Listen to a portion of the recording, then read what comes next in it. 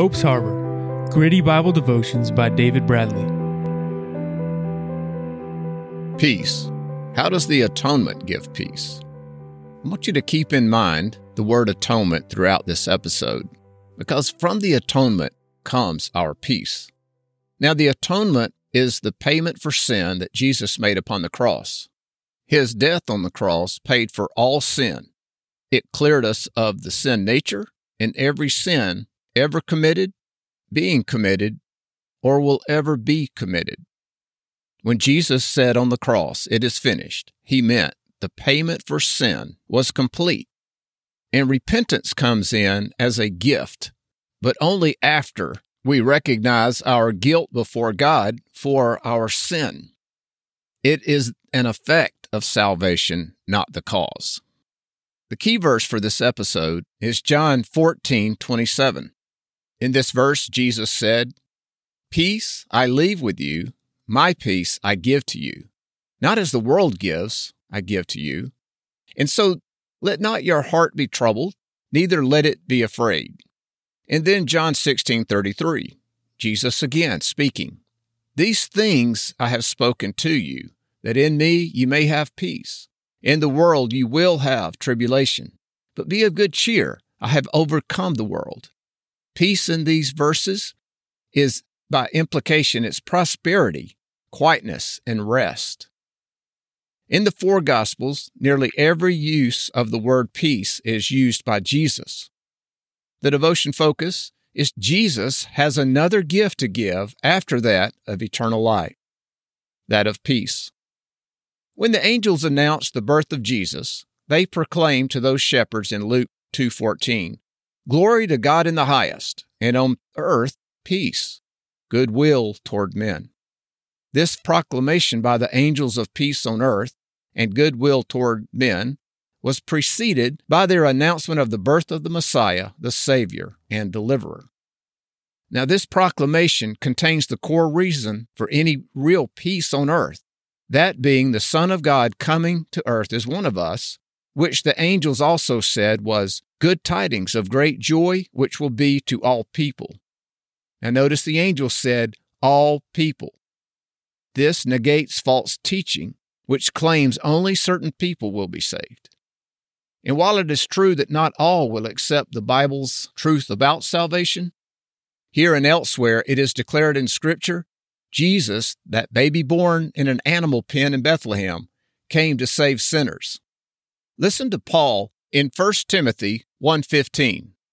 "This is a faithful saying and worthy of all acceptance, that Christ Jesus came into the world to save sinners, of whom I am chief."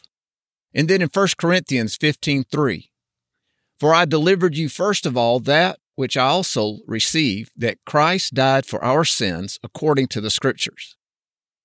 But for whose sin did Christ die?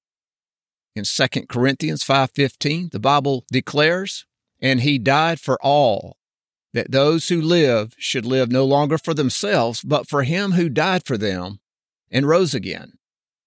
Now, if Jesus died for all, then just who is the all Paul refers to? The answer is right here in 1 John 2:2. "And he himself is the propitiation for our sins, and not for ours only, but also for the whole world." And then there's the condition to receive forgiveness. It is here in Acts 26:18, to open their eyes in order to turn them from darkness to light, from the power of Satan to God, that they may receive forgiveness of sins and an inheritance among those who are sanctified by faith in me. This brings us back to John 3:16 and 17. John 3:16, "For God so loved the world that he gave his only begotten Son, that whosoever believes in him should not perish but have everlasting life." Verse 17, "For God did not send his Son into the world to condemn the world, but that the world through him might be saved." Now, if you've listened to very many of my podcasts, you may recognize I refer to John 3:16 and 17 often. And why do this? Because, and listen carefully, the supernatural peace John promised in John 14:27, when he said, "Peace I leave with you, my peace I give to you," Not as the world gives do I give to you. Let not your heart be troubled, neither let it be afraid.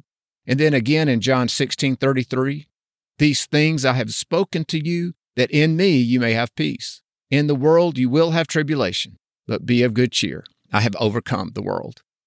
This is only found by those who belong to Jesus, talking about peace. And the cause of this peace is the truth of having a new spiritual birth, as Jesus explained to a priest one night. The account is found in John 3:3. Jesus answered him, "Most assuredly I say to you, unless one is born again, you cannot see the kingdom of God." And now for those who belong to God by faith in Jesus dying for their sins, peace is available.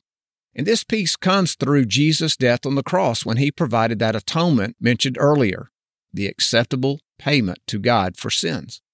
The peace Jesus gives does not depend on circumstances, although good circumstances can make for a measure of peace, but circumstantial peace, it fluctuates. It's fleeting. But the peace Jesus gives, besides being supernatural, it has a staying power. And now, can it be diminished, even eradicated? Sure, but the cause when that happens is found with us. I can begin to doubt, and I've done so many times. Doubt sways our mind away from the Bible truth and toward despair. This will destroy our peace, or at least the sense of peace. And it is not the Prince of Peace who desires that we lose what he gives. It is the prince of darkness and death, Satan, who comes to kill, steal, and destroy. So my encouragement to you is protect your peace by staying mindful of all Jesus gave us as a result of his death on that cross.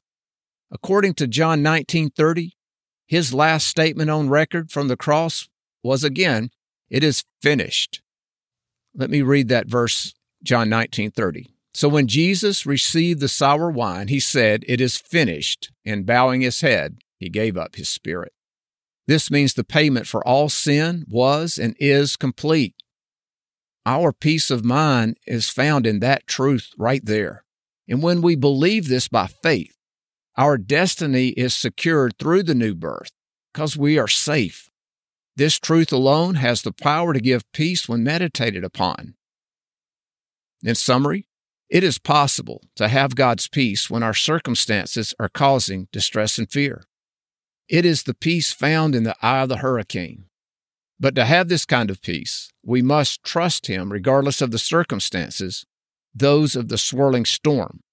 This takes resolute faith on my part and yours to look at the face of Jesus and not at the howling circumstances. The action to consider is replace fear with the peace that comes with forming a new mindset about your future, your eternal future with the Prince of Peace. Next week's devotion is long-suffering. This means patience.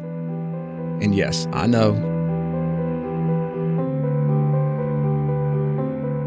You've been listening to Hope's Harbor, Gritty Bible Devotions by David Bradley. To get show notes, visit hopesharbor.net.